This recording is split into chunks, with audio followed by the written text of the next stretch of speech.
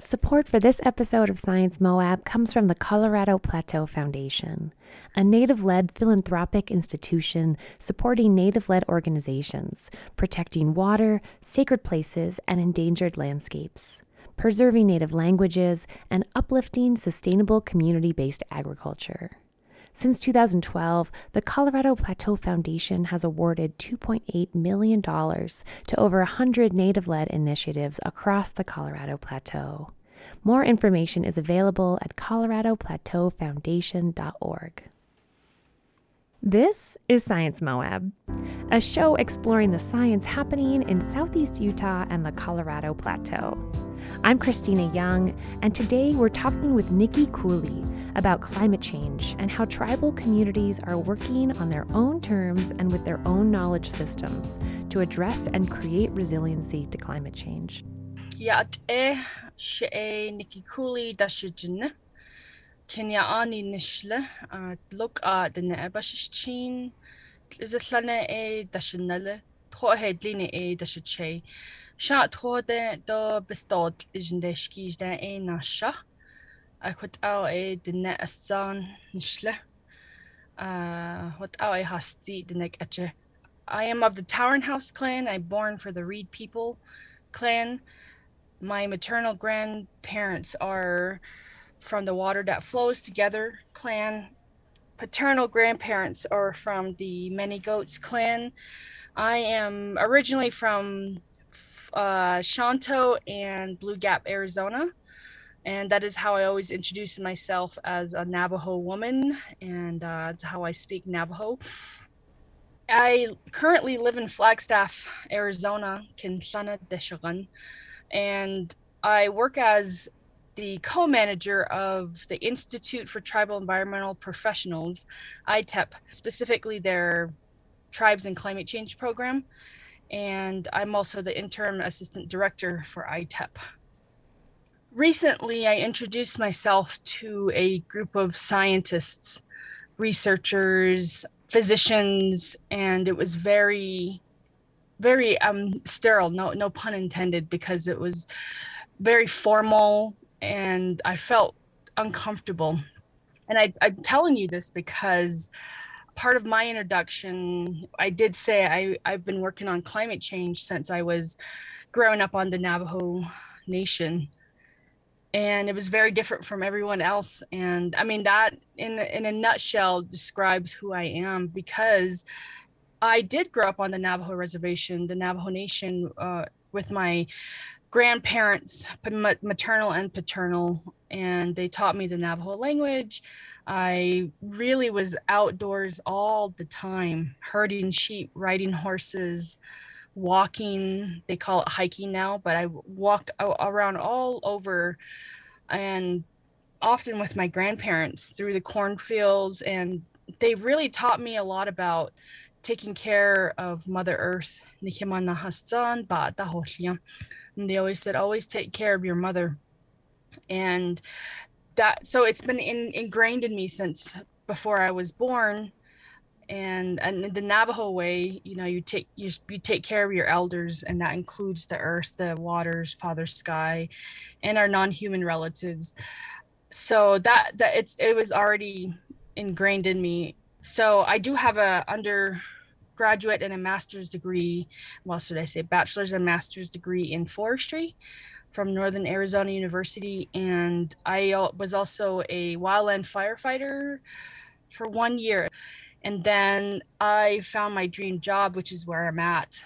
I work as the co-manager of the Tribes and Climate Change program. And I'm really proud of that, because I get to combine all of my interests, my passions, and I feel like I'm making a difference.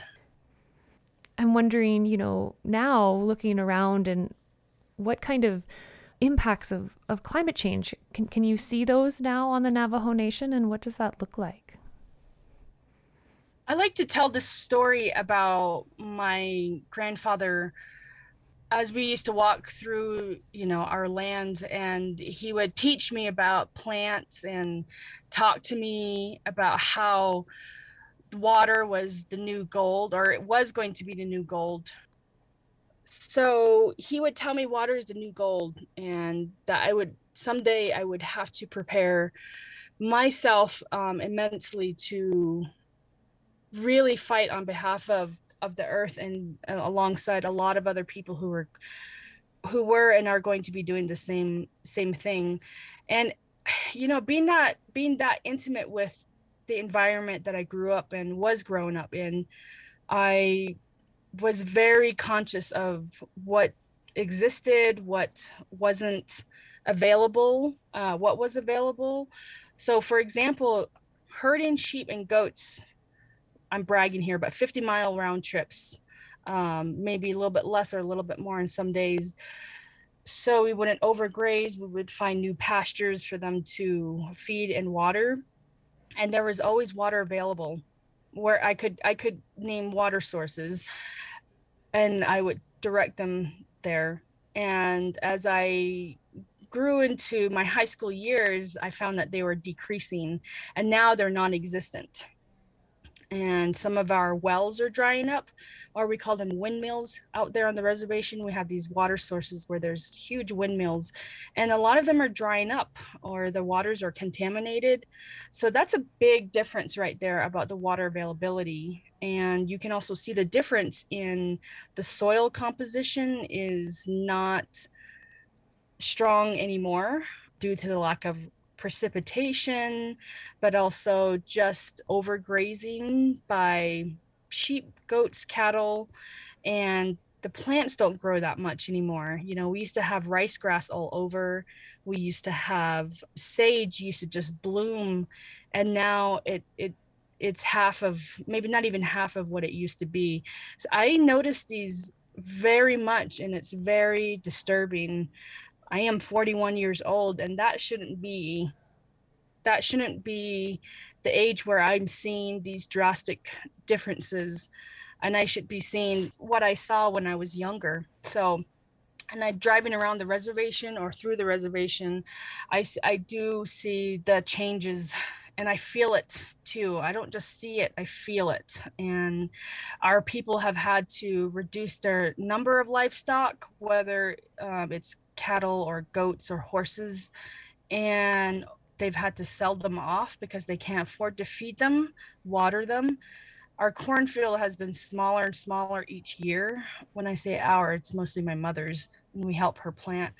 And they don't grow as they used to. We also use the dry farming method, and the soil's not strong. There's not enough water, and we hand water because we don't have a faucet that we can turn water on. So yes, as a 41-year-old Navajo woman, I noticed drastic differences, and we've been calling it climate change for a long time in our own language. From what I understand, like part of the work that you're doing for the Institute for Tribal Environmental Professionals. And so I'd love to hear about what that work is, and how climate adaptation planning for tribal communities is a part of that. I am so fortunate to work with tribes and indigenous nations across the country.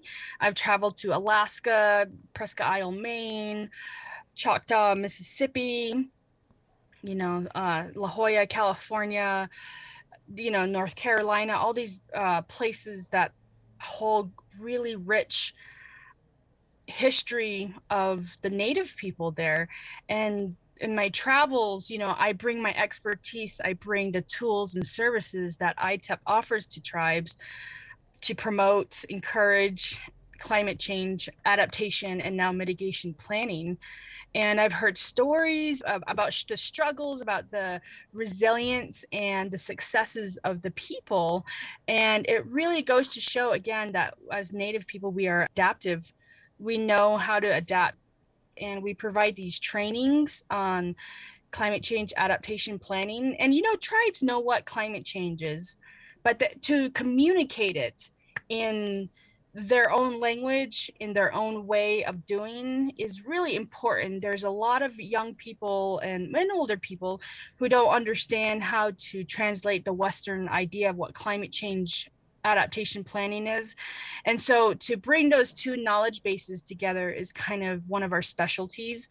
And oh gosh, I'm so fortunate. I've heard stories from relatives in Alaska who have said, we don't hear the ice crashing anymore, and it's really affecting our ability to function because that was the ice crashing in the river.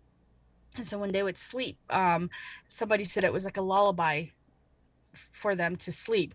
And with the lack of that sound and the lack of the presence of ice is having a big effect on their mental and spiritual health. And I hear stories like that, and I tell them, you're not alone. We don't hear certain things down here on the Navajo reservation too. We don't have the presence of coyotes or bobcats like we used to. Even though they're predators, but they're still a part of the web of life.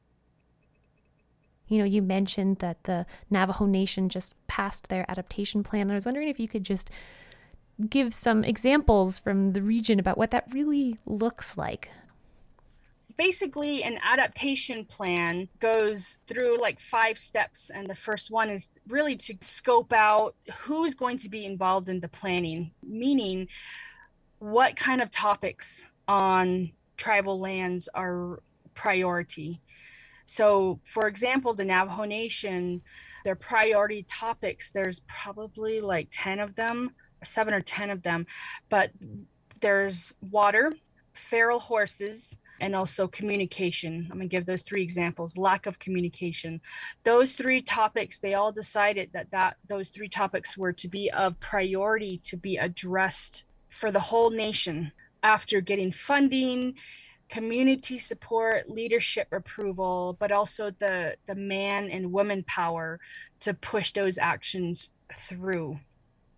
And then like that part of the plan is also to like monitor, how it's going, like basically like a research project. You want to monitor and evaluate your results. So for example, again, it's easy. This is a really easy example. So I'm going to go to the Swinomish tribe again. They're restoring these traditional clam gardens, which have been eroded by development, but also the high tides that are coming in and no one taking care of them, basically. So they've kind of washed away, and the clams have not had any stability to maintain their habitat. And they use these clams specifically for foods, ceremonial purposes, and so, but also just to live in harmony with the environment. So the Swinomish tribe is rebuilding these clam gardens using traditional methods. And that's a priority topic for them because it's without it, they lose a piece of themselves, is what they say. As we know, a lot of this information, the science in the Western science canon is only like one form of knowledge. There's incredible traditional knowledge held within all of these tribal communities. And so would love to hear more, if you have it, about the role or how you like to think about and talk about traditional knowledge and its role in climate change mitigation and adaptation. Christina, thank you for the opportunity to talk a little bit more about this, because as you can tell, it's a passion of mine to continue to talk about this in order for anyone who is a scientist. That includes Indigenous scientists, like my grandmother is a scientist herself. I'm a scientist, on the Western side with my degrees, but also growing up, I did my own monitoring, I did my own data gathering, my own observations. So it's important to understand that Native people, tribal people have the knowledge. They know what science is. It's just communicated in a different way than the Western non-Indigenous, non-tribal way of doing science. It's important to distinguish the two because they come from 2 very different foundations, right? For example, growing up in forestry school, we revere Aldo Leopold and Gifford Pinchot. Oh my God, James Mooney, all these folks that are men, white men, but we don't talk too much, or we didn't talk too much about the significance of the efforts of Native Americans, the tribal people who were already here on this continent and were already taking care and managing the environment. And we suppressed those efforts, and we're facing those consequences right now, even though tribal people were telling BIA, U.S. Forest Service, that we should be burning every year, as we've been doing for hundreds and hundreds of years. And so traditional knowledge really refers to how the Native people, tribal people, the intergenerational teachings handed down for millennia. And it's my grandfather showing me the different plants, what they're used for medicinally, for food, and how to grow them, and how to not over harvest. That's science right there. But this is the same knowledge that's been passed down, adapted here and there through different generations. It's been a very reliable system of knowledge, and it has stayed consistent. And it's all in the language too. Traditional knowledge is how you speak about the earth, the wildlife, the water, and whatnot. It's almost describes a relationship that is reciprocal, rather than one being superior over the other. When in fact, nature is superior over humans, not in the Western way of thinking. And so that it's a big part of our work. And I want to mention that these climate change adaptation plans, we really promote and encourage them to write it in their own language, their tribal language, and without including sensitive information, but also including traditional knowledges. They're so amazing, so it's very evident in these plans that people need to include traditional knowledges. And there's a lot of non-researchers who still don't understand it or try to understand it. And that's also part of my job, is to encourage people, tribal nations who are working with universities or any academic institution, NGOs, consultants, to really say traditional knowledges have to be incorporated, because it's who we are. It is the identity of our people, and without it, it's just another research paper. I hear from a lot of people that they feel overwhelmed and depressed when, if you say the word climate change, they kind of close down. And so I'm just wondering how you move forward with your work, and how you keep from closing down with what, can at times feel like an immense challenge. One of my Navajo names growing up was Asabahojona, which means the woman who's always happy. And like a lot of Navajo kids, we have several names, and we're often not called by the name that's on our birth certificate. So we have a lot of names, and that was one of the names that was given to me by my grandfather, and he still calls me that. And he always says, your dad is always grumpy, but you always had a smile on your face, teasing my dad, who was always grumpy, but also very much full of life. Yeah, I always wondered why. And I'm like, I guess I was happy, but it didn't really strike me. I didn't fully understand it until I threw myself fully into the work of climate change. I don't think it's brushing it under the rug, but rather I'm learning how to deal with it, where I just turn on my happy switch. And it's very easy for me, because I look to Chief Sherrill, I look to Anne Marie Chischili, I look to all the tribes all over the nation that remaining resilient. Nikki, thank you so much for your time. It's been such a pleasure to talk to you. To learn more or listen to other Science Moab episodes, visit sciencemoab.org or anywhere you get your podcasts. Science Moab is done in partnership with Utah State University Extension. Media is by Sophia Fisher. Newsletter is by Rhonda Cook. Our theme music is by Jeremy Spalding, and the show is produced by Peggy Hodgkins, Christina Young, and KZMU.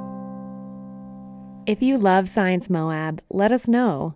Leave a rating on Spotify or a review on iTunes. And consider supporting Science Moab by donating to the podcast at sciencemoab.org.